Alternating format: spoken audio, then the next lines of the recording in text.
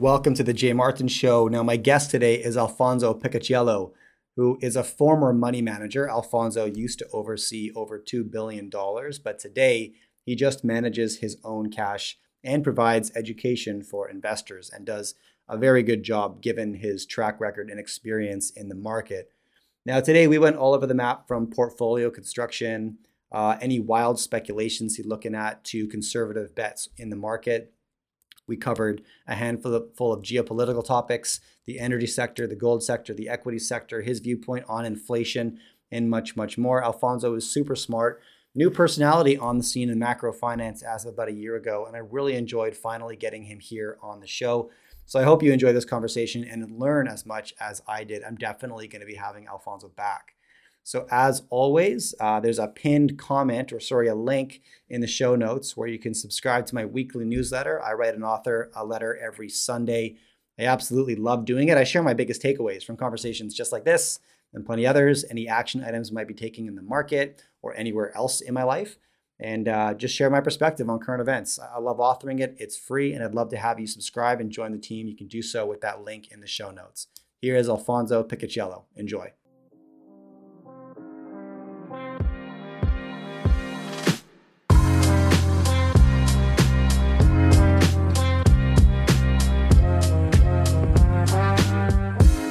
All right, here I am with Alfonso Peccatiello. Alfonso, how are you? Welcome to the show. Hey, Jay, such a pleasure to be here. I'm good. And you? I'm good, man. I'm really good. Excited to have you on. Excited to chat and go a handful of different directions. But first, so that my audience can get to know you a little bit and get a bit of context into how you think. Can I start with this question, Alf? If I were to hand you, your background's in money management, I'm not holding you to anything here, but if I were to hand you $1 million today and say, look, my time horizon is 10 years. Your only goal with this is to retain my purchasing power of this wealth. What do you do? Where do you go? Wow, with your investment of 10-year horizon. Okay, Jay, then I'm going to say you need to have money invested in different products. You can't have all in one. That's pretty obvious. So I would say with 10 years, you're looking at companies that are able to generate decent free cash flows and you're not buying them at ridiculous valuations, right?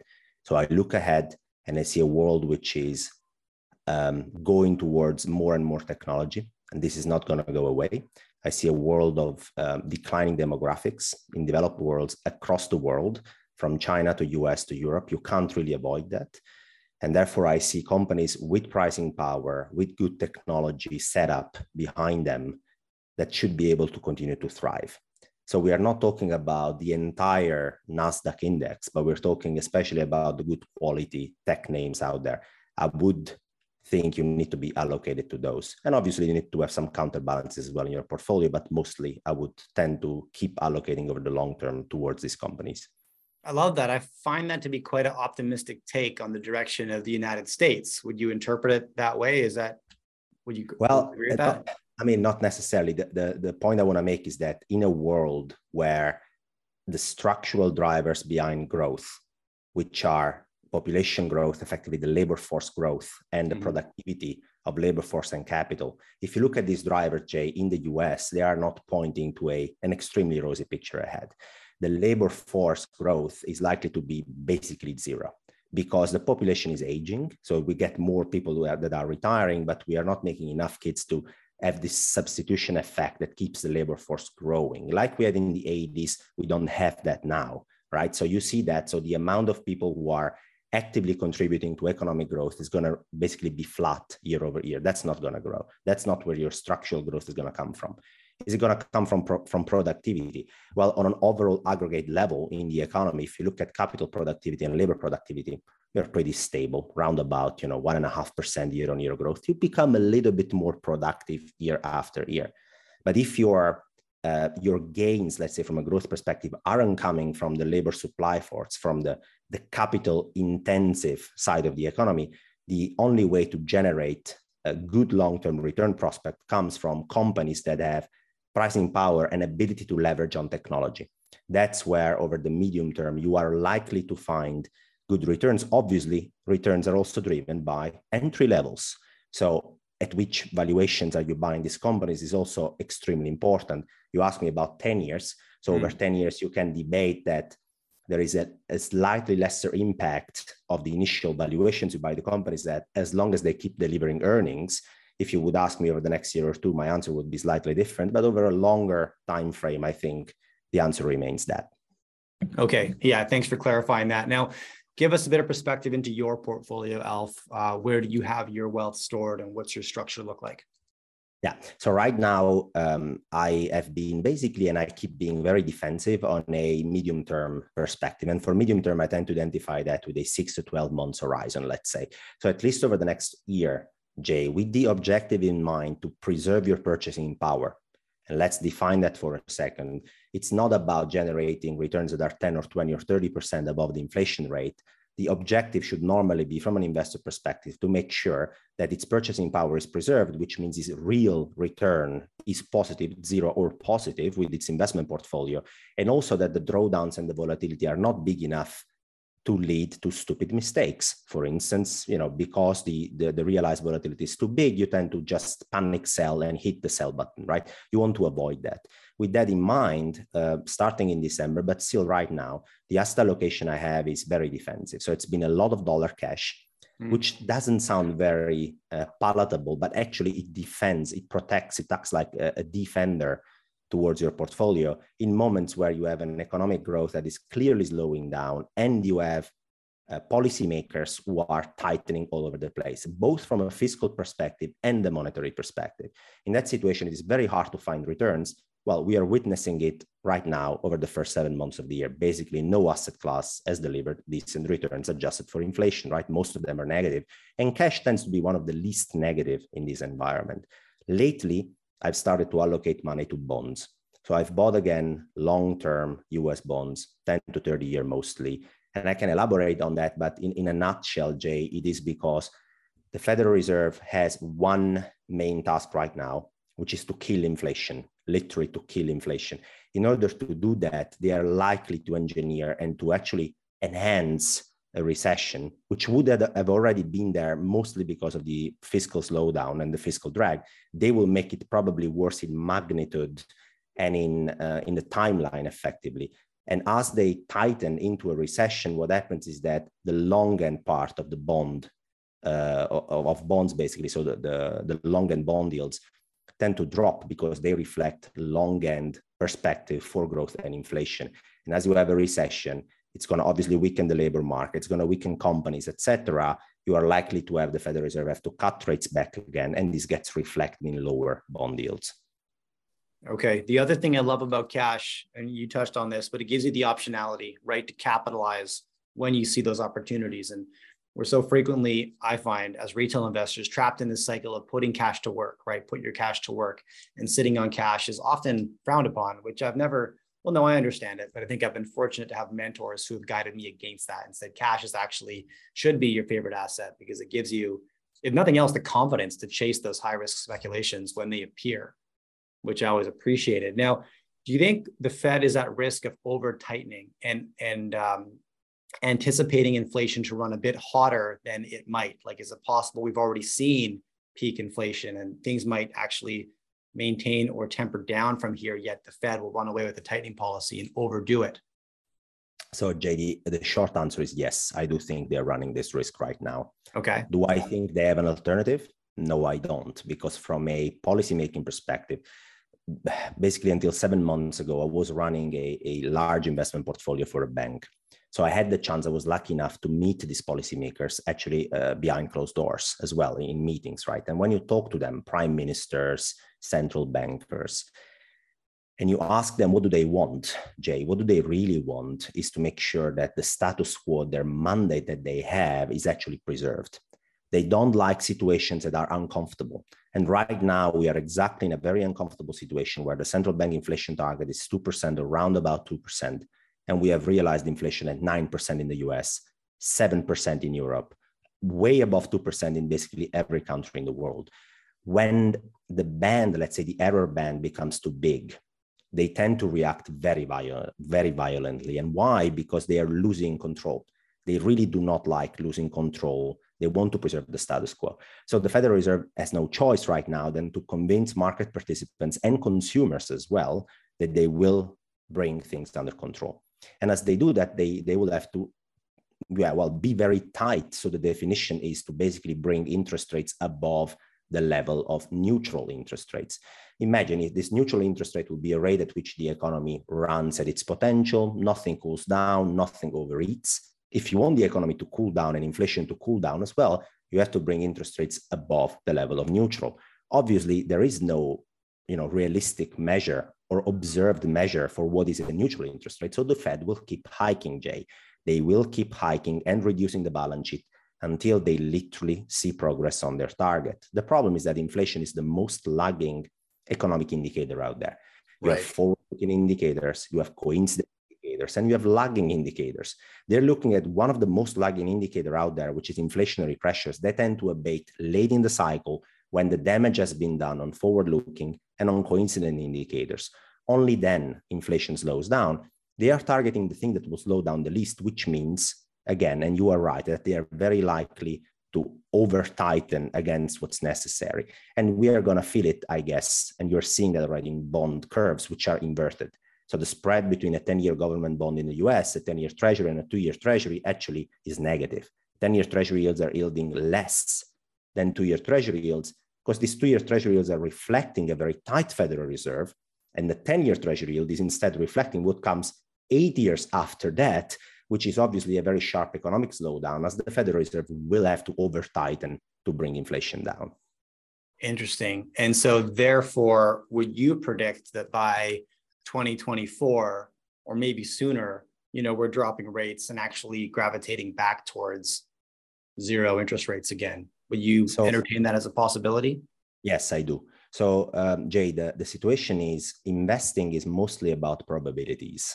And people are looking for certainties, but in reality, none of us knows what the final outcome is going to be. And as an investor, I learned it's all about probability distribution. So right now, if I look in the options and in the derivatives market, I see that the probability the Federal Reserve has to go back to rates at zero because there has been a sharp recession, and therefore, inflation always goes down in recessions, Jay. I'm going to share the screen for people who are listening to this in a podcast version. I'm going to try and elaborate as well into what exactly am I showing here.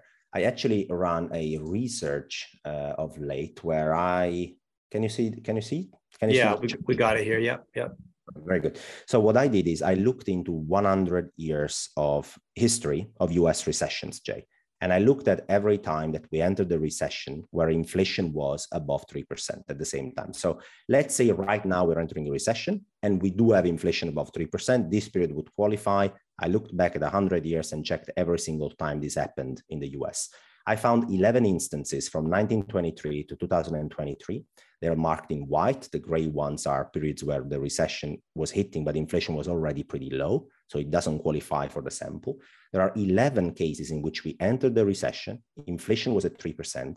And in 11 out of 11 cases, 100% hit rate, a recession was always able to slow inflation down. By how much? A whopping 7% peak to trough change in inflation. And it took, on average, 16 months for inflation to slow from the peak to 2%, which is a central bank target. Right. So effectively, right now, you're looking at a situation in which you could imagine that if we are going towards a recession, there is nothing to be happy about that. But at least history says that the recession will be more than enough to slow inflation down from 9%, 7 percentage points, all the way down to 2%. And I'm not saying the Fed wants a recession, they want a soft landing instead. But unfortunately, because of the size and the magnitude and the composition of these inflationary pressures and the amount of effort they need to do to bring it down, probably a recession is what's needed to achieve that.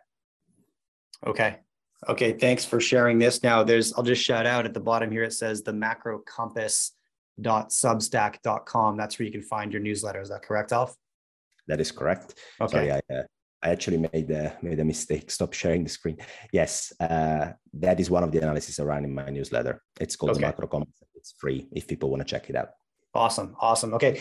Now then, when you look at your portfolio right now, when you look at the macro environment, when you look at Fed policy, and you're trying your best to predict the future on behalf of your portfolio, what concerns you the most right now, Alf? Where are you Where are you nervous? Where do you think things could go really south? Where are people overexposed right now? So let me talk about the real estate market. I think we need to have a chat Interesting. about that. Okay, Yeah, I yeah, think let's go there. first thing Real that goes estate. to my mind and why Jade goes immediately top of my head, it's because when you ask me about risks, I need to look at what are the basically the indicators I track telling me against what is the average consensus out there. The average Okay. consensus about the real estate market is that it can never break, it's rock solid, and it's going to continue delivering solid returns. That's both because of anecdotal evidence, but also if you ask analysts on Wall Street, you'll see that they expect house prices to increase still by 10% year on year this year in the US and also in other jurisdictions. You have seen some cracks appearing in markets like Canada and Australia, for example, here and there a little bit. But if you look at the US and Europe, the consensus is still very, very positive. If I look at that consensus against what I see potentially happening in the real estate market, I see a large divergence that is worth paying attention to. So this chart, for people listening on a podcast version, basically shows the market capitalization of different asset classes throughout the world. And I'm going to just read them one by one. So one would think that the equity market is by far the biggest market class in the asset class in the world. And the answer is that it isn't. It is very big. It's over $100 trillion in market capitalization, but it is not the biggest. Then you're going to say, okay, Alf, then the biggest must be the bond market. Well, the bond market is bigger than the equity market. It's $124 trillion market cap against 110 for equities. So it is bigger, but it is not the biggest. Is it gold? Gold is a $12 trillion market. It's actually the real estate market. It's gigantic, guys. If I sum the residential real estate market, the commercial real estate market, and agricultural land, I reach over $300 trillion. So it is 3 times as big as the global equity market, and it is bigger than the equity, bonds, and gold market combined together. This is the size we're talking about, Jay. It's absolutely huge. And the housing market is so big, first of all, because obviously it accommodates a paramount important necessity of human beings, so living somewhere, but also because it's a very leveraged market. 87% of US house purchases happen to be backed by a mortgage. Therefore, mortgage rates. Sorry, Jay, go ahead. Oh, just to, I'm going to try to play devil's advocate here. So you mentioned one thing, right? It's maybe in proportion to necessity. People don't need equities, debt, gold, but they do need residence. They do need shelter. Businesses do need to be domiciled somewhere, typically in a building of some kind. Agriculture land, I mean, indisputable, food is important, right? And so those 3 buckets would eat up half, right, of this chart alone. Does kind of make sense.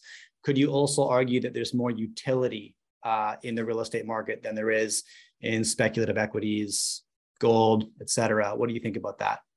In principle, you're completely right, Jay. So you expressed better what I wanted to say, that both it sort of accommodates a necessity, but it's also a utility function that makes the real estate market more palatable in general, right? But what makes it so big effectively is the leverage underlying, which is guaranteed by mortgages. So if you think about it, when you don't have cash to buy a house, you go to a bank and they just credit your bank account with the amount of money that is necessary to buy the house. That's the very definition of credit creation and leverage, right? Well, supposedly you have certain cash flows to be able to service that mortgage later on. That's the bank's task to guarantee that and to verify that. But you can access leverage in a relatively easy format when you buy houses. That makes it a very large and leveraged market. What happens to mortgage rates, therefore, Jay, is also extremely important to understand when it comes to house prices. In 2020 and 2021, we saw a huge acceleration in house prices. We had a combination of very, very low mortgage rates across developed markets, which were a combination of low interest rates, risk-free interest rates, but also low credit spreads. The government had thrown so much money at the economy, and we had reopened, having basically somehow figured out the pandemic, that effectively we were able to have such an economic boom with interest rates that were extremely low. That was a fantastic combination to have mortgage rates very, very low, which effectively, if you think about it, they allow you to be able to afford a more expensive house. Even if your wage hasn't gone up, by the mere fact that mortgage rates are down, your mortgage installment on an average house is going to become cheaper. And therefore, you can afford a more expensive house. Now, come 2021 and 2022, after the Fed turn, which basically caused every other central bank to turn, you had an opposite effect. Third-year mortgage rates have gone up by an amount, Jay, that is unprecedented in such a short period of time. That has made the median payment, monthly payment on a mortgage for the median US house move up by 65% over the last 6 months. Have salaries, US salaries, moved up by nearly that? Absolutely not. In real terms, salaries have gone down after inflation. So you have US people that have a lower purchasing power on a salary adjusted, a real adjusted basis, basically, but they have to face a 65% increase in monthly mortgage installments to buy the median house. So what's going to happen? Well, they can't buy the median house anymore. It's very simple. And so it always starts like that, an affordability problem, which was the same in 2006 effectively, because house prices were going through the roof and mortgage rates were slowly increasing. Then you start to see the volume of sales that goes down. And you are seeing that already. The third thing is that the supply comes back online because people who hoped this would be a temporary slowdown and have basically not sold their house yet will come back to the market, will try to sell. And they will try to sell their house maybe in a moment where market demand is not there because of what we talked about. And the last part is that prices get cut. And I think we are probably going to be seeing some slowdown in the housing market, which is not fully appreciated at all. Okay, I've got two threads I want to pull on here. So number one, for anybody who's listening, we're still on this chart here. And just to break down my question a little bit, really on one half of the chart, we have the value of the equities market, the bond market, and global GDP and gold. That makes up about half of the chart, roughly just over $300 trillion in value. The other half of the chart, more or less, it's right down the middle, is commercial real estate, agricultural real estate, and residential real estate. What will be super interesting, Alf, to know, and if you can shed any light on this, I'd be so curious, is who owns that real estate side of the chart? If you were to break down ownership, who's carrying this, these assets, potential liabilities? Do you have any insight into that breakdown? Yeah. So I haven't done a deep analysis into it, but broad strokes, I would say that about 70 to 80% is actually owned by people that need that house or that agricultural land or that commercial real estate for, let's say, utility purposes. 20 to 30% though is owned by large investors, institutional investors. So I'm talking about asset managers, pension funds, insurance companies, banks via securitized products. Right, BlackRock, et cetera. Correct. And that is a very, very interesting dynamics, Jay. Why? Okay. Because I worked for one of these very large institutions in the past. And how it works is the following. When interest rates are very, very low and there is no volatility, there are no credit spreads, there is nowhere you can make money basically by buying product. It doesn't matter how you go on the risk curve, on the duration curve. It doesn't matter how much risk you take. You don't get much rewards. You're going to become very creative. You are by definition going to become very creative because the incentive scheme is skewed very wrong. People generally are paid for, in terms of variable compensation and bonuses, for what they delivered this year. And therefore, if volatility is very low and I need to deliver returns, I will be creative. And being creative means mingling into asset classes and structures that are very levered up.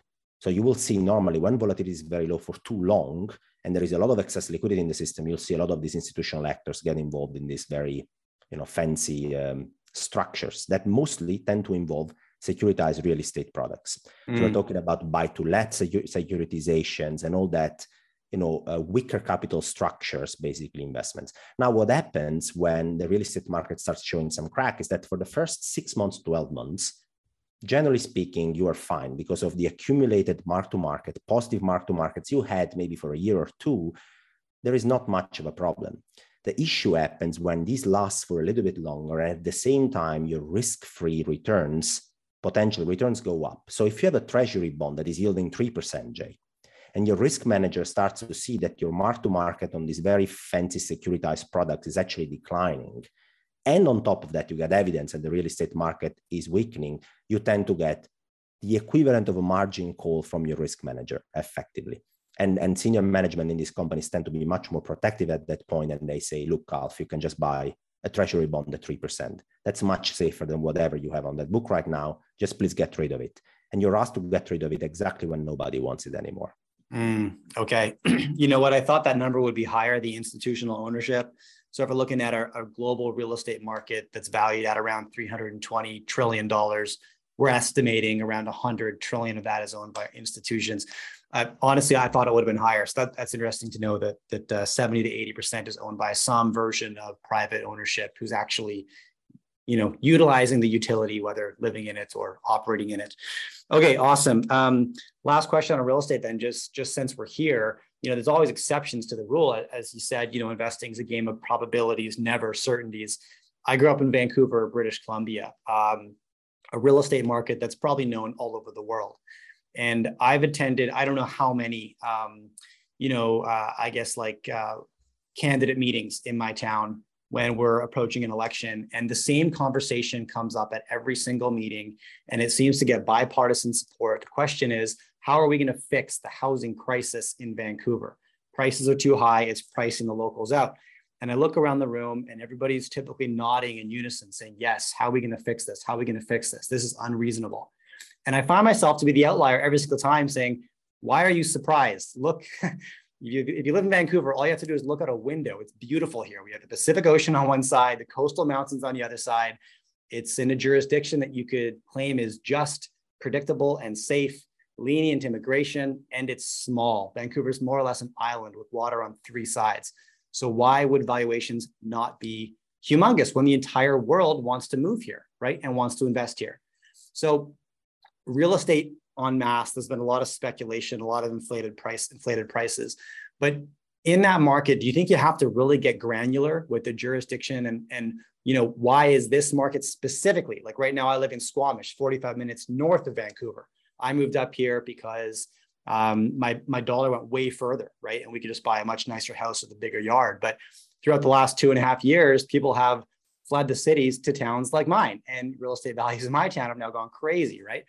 And so do you have to look at the little intricacies and specific appeal to each jurisdiction? How do you approach that all?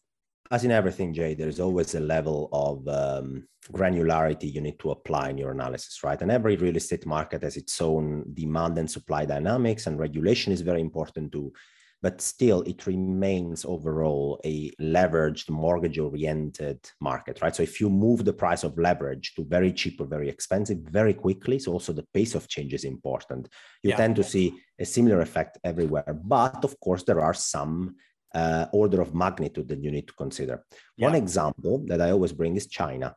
So the Chinese real estate market is the biggest asset class in the entire world. It's not the US stock market, it's the Chinese real estate market. It's $55 trillion. At least it was valued at the end of last year. It's absolutely, it's gigantic, right? And if you look at that, so also there, it's basically been this way for Chinese people to generate wealth by avoiding, let's say if as a Chinese guy you want to invest abroad, it's generally pretty complicated because of capital controls and other regulation. So if you have a way to actually preserve your wealth and actually increase it by investing within your domestic jurisdictions, you tend to do that. But you tend to do that with an increasing amount of leverage, and the regulators tend to be laxer and laxer when it comes to regulation in it to encourage this activity. So in a market where everybody tries to take the same side with a lot of leverage, generally you are more prone to accidents occurring when you tend to, basically either change the regulation or make the price of leverage more expensive. Obviously, there are nuances here and there, and you are right. But I think overall, the overarching theme remains the same. Okay. We can pull this chart down now so people can see your face, Alf. But let's stay on this China thread for a second, because China has been one of the #1 speculators in the Vancouver real estate market. And a question that I've been wondering and the question really is this significant or not? On the heels of Russia's invasion of Ukraine, we saw the US confiscate, freeze a very large amount of US dollar reserves, 600 billion. We've had this conversation a handful of times about what message is this sending the world in terms of what they thought were safe haven asset classes, right? Vancouver real estate has largely been a safe haven asset class for Chinese nationals who have made a bit of money and want to get it out of the country, right, into a jurisdiction that they could claim is safe, predictable, and just. Canada has typically been a good one. You could question that recently with some of the developments over the last year. We've frozen civilians' assets. I don't say we, they were frozen. It wasn't civilians that made that decision, but it definitely happened without any discussion among the public. And this, I think, is important to look at as part of a trajectory. I mean, maybe I'm catastrophizing here, but we tend to look at events as like static occurrences when typically they're usually part of a trajectory of some kind. And so are you anticipating more deglobalization of financial assets in response to these events? What do you think? So, wow, this is such a deep question, Jay, and I like deep questions. So the answer is to try and answer this question, we need to define money for a second, which is a concept that people sometimes struggle with. The money we use, you and I and everybody who's listening to this conversation, is mostly bank deposits nowadays. So you have a digital amount of Canadian dollars or US dollars, that is sitting on a bank account somewhere, and you can transfer it to me or to somebody else straight away, right? And then the banks in the background are effectively crediting and debiting our accounts. Now, the problem with this form of money, and cash actually represents only 3%, 2 to 3% of the overall volume of transactions. 97 to 98% is bank deposits, right? Yeah. Now, basically, these bank deposits, up until a certain amount, are guaranteed by governments. So in the US or in Europe, you're guaranteed up to 250,000 or 100,000, depending from the jurisdiction where you are. If the bank goes belly up, that money basically moves from being a liability of the bank to a liability of the government. And the government is the entity who issues the currency, issues the money in the first place, right? So you've seen if you don't trust the issuer of the same money you're using, then you wouldn't be trusting the money in the first place. That's generally the rule of thumb. Sure. Anything above that amount, though, it's actually a liability of the bank. So if you have $1 million deposited in a bank account and the bank goes belly up, the government is not going to make you whole for the entire $1 million, right? So you first need to understand, what kind of money do you own? Whose liability is it, Jay? Is it the liability of a bank? Is it the liability of the government? Cash is a liability of the central bank in principle, but is it the liability of a government institution or of a commercial bank, right? And that explains also why a lot of this money is actually invested in treasuries, and why the US has this exorbitant privilege to be able to actually both continue issuing dollars via mostly deficits in general, and have all the other side of the world actually invest in these treasuries, is because the system is built on creating more money. The idea is that the more credit we push on our bank accounts, the more we can somehow feel wealthier. We can foster cyclical growth, even if you're becoming older, we're making less kids, our productivity is not through the roof, in order to basically continue boosting economic activity. We create more credit, we lever up, we increase the size of these bank deposits in the system. But these bank deposits are a form of money that is not always very safe. So would you prefer, Jay, to have $1 million deposited at a bank account with the risk they go belly up?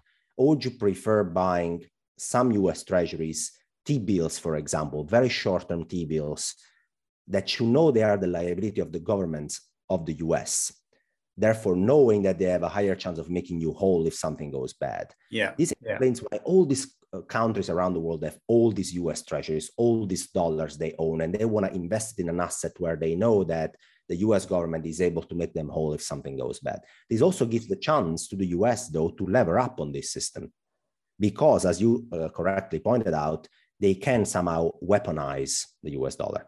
Sure. Now, they can freeze assets, as actually a government can also freeze assets in the form of bank deposits you can't use. That's what happened in Canada as well. So in this sort of world, you tend to see people who are looking for release valves. And the release valves tend to be recognized store of values that are portable, transferable, and then can be basically outside this system. And historically, you had gold as one way to do it. Obviously, gold's portability and transferability is very much debatable. Mm-hmm. And you had Nixon, before giving up the gold standard, actually chasing people for their gold possession. And nowadays, you tend to have other forms or potential candidates for a form of money that can be basically outside this system. And I'm referring mostly to digital assets. At least that's one of the narratives that is surrounding this form of money. Interesting. Now, No. Okay. So I guess I want to re-ask my question then. Do you anticipate, or I guess ask it differently, do you anticipate then an increasing trend of central banks therefore to investigate other options other than US dollars? And we've seen this to a very small degree. Countries like Israel divesting some USD and buying Canadian dollars, Australian dollars, and I believe yen. Maybe yen. Yeah. Okay. So do you think this trend will continue? And does this put the US dollar as a reserve currency at risk, or are we so far from that it's not really a valid conversation? We're extremely far from that. And the very reason is that, Jay, you yourself, who are very smart and knowledgeable, struggle to find alternatives. You were like, okay, what the hell did they buy? Yen? Yeah. What? Yeah. So, and that is very fun actually to experience, because I tend to do this mental exercise as well. I'm like, okay, let's assume that the dollar has to decline as a reserve currency. What will be our reserve currency? A reserve currency is nothing else than a global denominator for most of our transaction. The dollar today is the global denominator for any trades, invoicing, commodity prices, anything that happens basically around the world. About 70 to 80% is priced with the dollar as a denominator. You need to have certain features to be able to achieve that status, which is an exorbitant privilege. And now you look around and you see the Eurozone, Japan, China. Am I supposed to put them in as well there? So obviously China has a problem when it comes to rule of law, democracy, capital controls. The ability to make capital flow in and out of their jurisdiction is basically extremely limited, which makes for this global denominator effectively not to be possible. Japan, on the other hand, is a very special case. It's a relatively closed market from that perspective, that doesn't actually produce enough yen to be able to export them abroad and serve as basically the United States of the world. The Eurozone could potentially be a candidate, but hey, I live in the Eurozone and we have so many fragmentation issues over here. We have one monetary policy, but we have 19 different fiscal policies. We can't make them harmonize. We don't have a banking union. We are a very imperfect substitute. So once again, the US dollars tend to be one, basically, I think the saying is it's the cleanest of the dirty sheets. Yeah. Basically. Yeah. I think Doug Casey, did he coin that? I think it was Doug. Yeah, I'm not sure. I think so, yeah. Okay, awesome. Now I have to reference a conversation that you had with Brent Johnson. It was one piece that I watched in preparation for this interview. Exceptionally well done, by the way. People can find it probably if they just search Alfonso, Peccatiello, Brent Johnson, and Blockworks, I imagine. Correct. And it'll pop up. It's worth a watch. Check it out. So walk me through, what inning are we in terms of Brent's dollar milkshake theory? And maybe just in case, probably many viewers aren't familiar with the dollar milkshake theory, could you give us the high level synopsis, and then maybe what inning, and if you believe that this is still a valid theory? So basically, first of all, anybody who has not checked on Brent Johnson, they should. Very nice guy, very knowledgeable person as well. And he coined the dollar milkshake term, which effectively is a fine representation of how our system is built, Jay. And the theory goes as follows. The US dollar is the reserve currency of the world, and effectively the US has the task to make sure they export and produce enough dollars to make sure that other jurisdictions around get enough of this flow to then, be able to trade around and denominate as much as they can in dollar, for the dollar to be the global. And they need this inflow of US dollars because they need to buy commodities, energy, oil, et cetera, that are denominated in US dollar. Once you make the dollar the global denominator of 80% of everything we do, you actually are going to need some dollars. Well, that's pretty clear. Now, what the US does is they export these dollars away, mostly via deficits, twin deficits. That's what they do, right?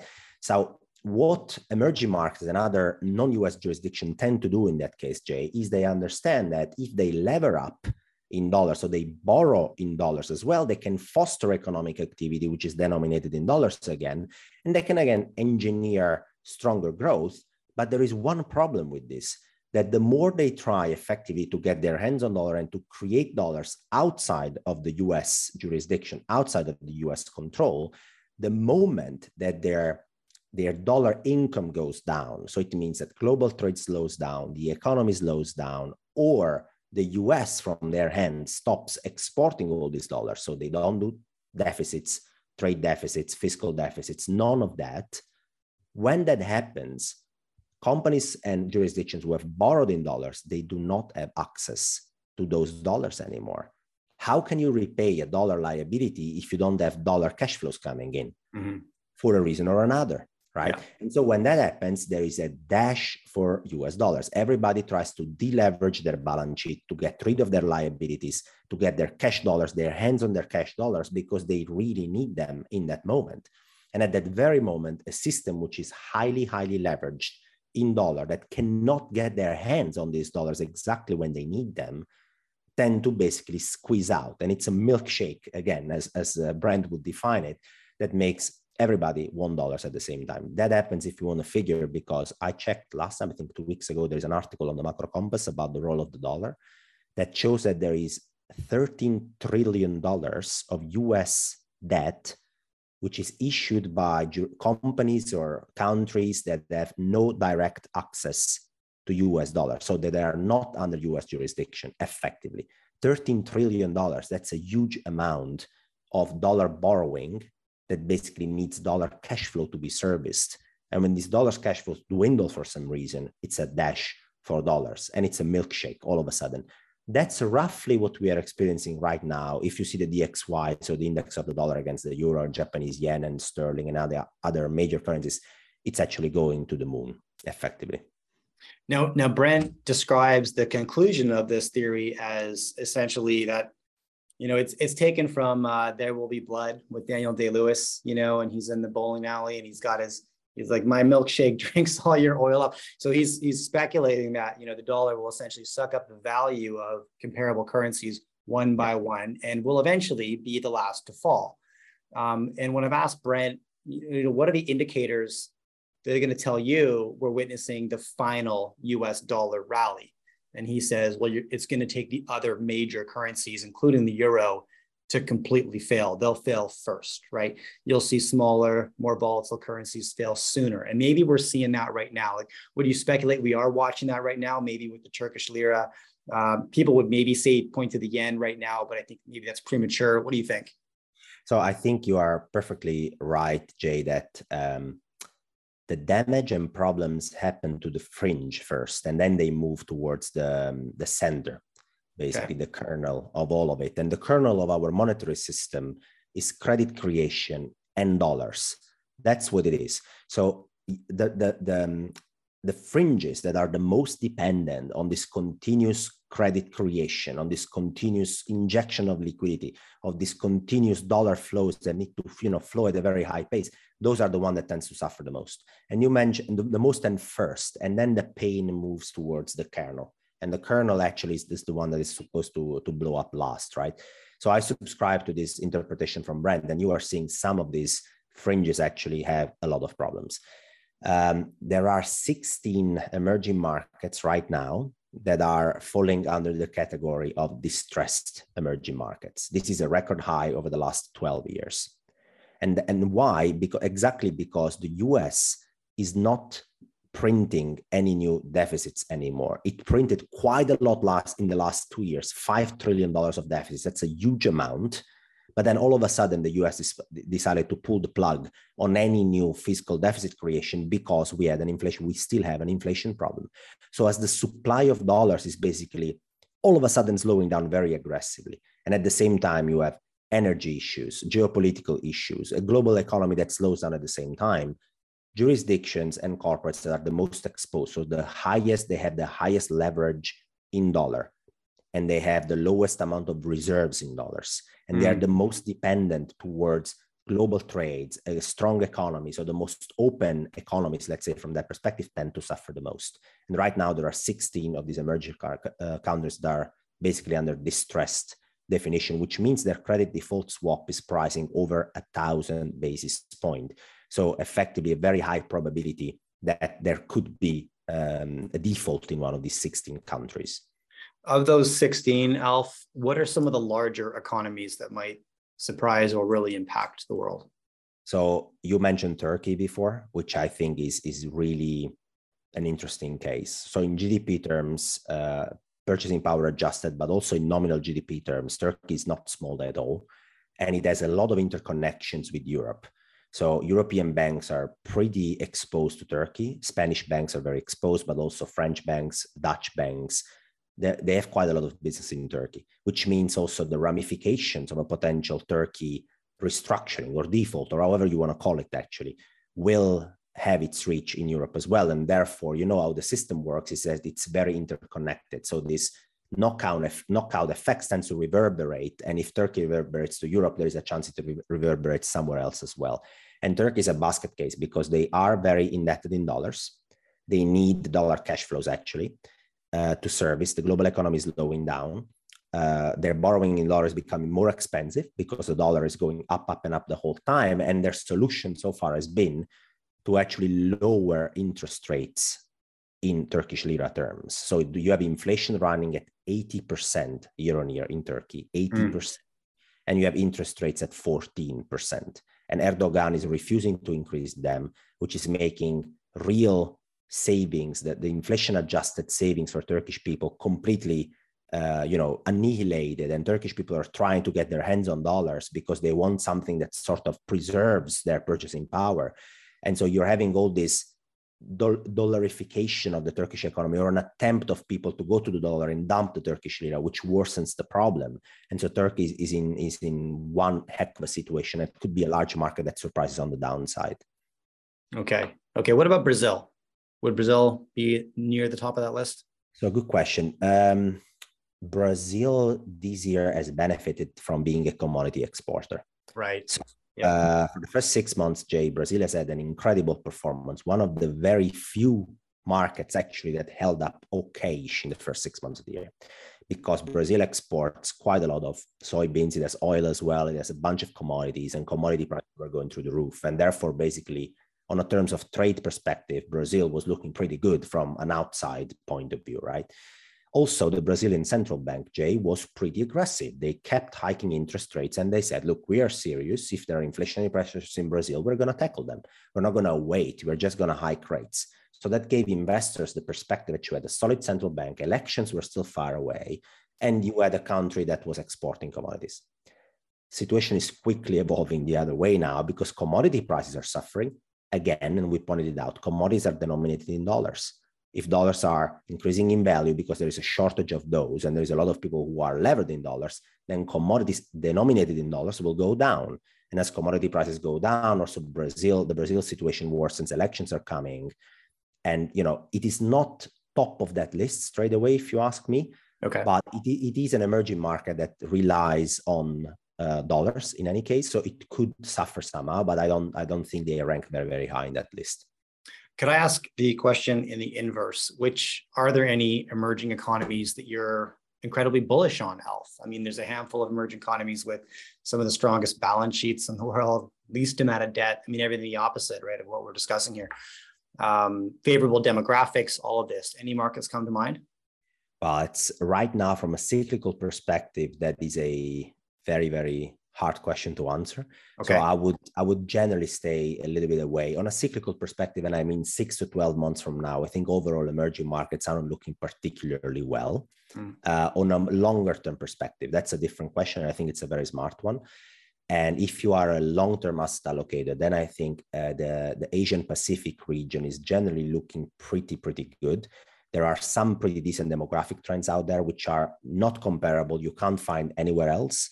So I'm talking about Indonesia, I'm talking about Pakistan, the entire India area, basically speaking. They have demographics that are looking extremely positive, not only for the amount of basically birth per women effective, and also the projected ones, but also because the population right now, the working population is very young. And because their productivity levels, let's say, and the ability for them to deliver the reform that would boost productivity as well are still there. We're talking about still emerging economies. In principle, there could be quite some opportunities, I think, in that region. But you need to be an investor that can keep this exposure on the book for 5 to 10 years and wait and monitor that actually the rule of law and the democracy indices remain pretty high. That's very important when you invest in emerging markets. There's a good paper out that shows that emerging markets with a very strong rule of law, a very strong democracy index tend to overperform emerging markets that don't have these characteristics. And so in this jurisdiction, you can find a good combination of both, of demographic trends, productivity trends, and also democracy index. And I think, yeah, if you can hold them for 5 to 10 years, that's not too bad. Okay. I want to wrap up with a few rapid fire questions. Feel free to take a pass if you just don't have an opinion on them, no worries. Time horizon's 1 year. The question is price up or is price down, Alf? Let's start with gold. What do you think? 1 year, you said? 1 year. So let me think, it's June 2023. Up. Gold is up. Okay. Bitcoin. It's really tricky. Pass. Pass. I would take a pass on that one too. All right. US dollars. Down. Yeah. You think the rally is going to correct a little bit, just roll over a little bit? Is that your anticipation? Let me give you some context in the J for what I'm coming up here. So effectively, I believe that in a year from now, we are going to be at the almost last innings of a recession that has caught everybody by surprise because of magnitude and because of latitude as well of the recession. So I expect a pretty decently severe recession to hit, which is non-consensus at all. But if I'm right on that, then the labor market's gonna, roll over as well, and you're gonna see some more pain in equity markets. You're also gonna see inflation finally slowing down. And as you see that happens, effectively, you will have the Federal Reserve that at that point will be somehow compelled into easing. It's not going to be easy. It's going to take a while. It's going to be a relatively long process. But if I'm right on the recession and the damaging effects it has also on inflation, there is a chance that the Federal Reserve will be easing. As they ease, obviously the dollar comes down in price, and anything that is denominated in dollar normally tends to go up, especially the most defensive stuff at the beginning. So gold is a great example. In that environment, gold is supposed to go up because you have an asset denominated in dollars. Dollars are depreciating as the Fed is easing, but the economy isn't looking good yet. So you want to buy assets that are still pretty defensive and good assets. So you tend to buy gold and defensive equities, for example. So the answer is gold up and dollars down. Okay, which is as much a US dollar story as it is a gold story. I mean, so many people have hit me up recently and said, why isn't gold performing? It's flat. What's going on? This is the environment that gold should be booming in. And I don't know, I think if you look at it critically, you're like, it's not a gold story. It's a US dollar story. Gold's not down. It's just US dollar is way up, right? That is true. Actually, gold has been very resilient in this environment. I mean, the dollar and the real interest rates have gone up so fast that you should have expected gold dropping like a stone. And I think it has held up very, very well. Also because of the dollar weaponization story you pointed out before, the war premium basically, and the deglobalization of financial assets premium that you discussed with me before was built in, and it's probably going to remain a bit built in the asset class. Okay, look, Alf, this has been super fun. I'm really glad you could come on the show and chat with me and get in front of my audience. I want to push people to where they can find more of you. So Twitter, newsletter, where can we find more Alf? So the easiest way to find more Alf is the Macro Compass. It's my free newsletter, themacrocompass.substack.com. It's, I think, 75,000 people. I'm very happy with the amount of people who are reading it. And I try to deliver in-depth macro analysis in there once a week with some investment ideas as well. At least I tell you what I am doing with my own savings and investments. So I tend to give perspective as well from that point of view. And then on Twitter as well, I'm at MacroAlf, which is my handle. The Twitter account is lighter, of course, than the Macro Compass. So you'll find more pills here and there and some jokes as well. And also some recipes when it comes to pasta and pizza. I'm Italian after all. Can't avoid it. I'm following just for that. That's great. I love it. And hopefully we're going to get you to our conference in Vancouver in January. We'll chat about that, see if we can make it happen. It'd be super fun. Yes. But macrocompass.substack.com. What I love about it is that Alf has skin in the game. And so if he's talking about a concept, it's one that he's actioning in his portfolio. He's not on the sidelines giving advice, right? He's just talking his book. Doesn't make him right, but it makes him honest, which I appreciate. So, Jay, this is, I can agree with that 100%. I've been in the seat of investing up until 7 months ago, and I will be wrong. I will be wrong. It's a fact, but the journey, the analysis, the data-driven approach behind and sharing the insights and the applicability of these insights it's what I strive. It's education and some investment ideas. Just, try to deliver my best every week and see what happens. And as you said, up until 7 months ago, you were managing a fund of about $20 billion. That's correct?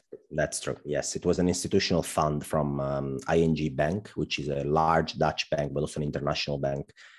And I then decided basically to stop doing that and rather move to try to democratize a bit some financial knowledge, deliver some insights for people, educate, give my perspective out, and also have these nice conversations with you that now I can have. And back then with the compliance department on my back, I couldn't have. So it's much nicer on this side of the pond. Love that. All right. Thanks again, Alf. We got to do this again sometime. Yeah, definitely. Thanks, Jay, for hosting me. If you enjoy my content, do me a favor. Follow or subscribe to this podcast. Drop me a rating and a review and share this with a friend. All of these things allow me to get bigger and better guests on the show. Now you can catch me all over social media at jmartinbc. Thanks for tuning in.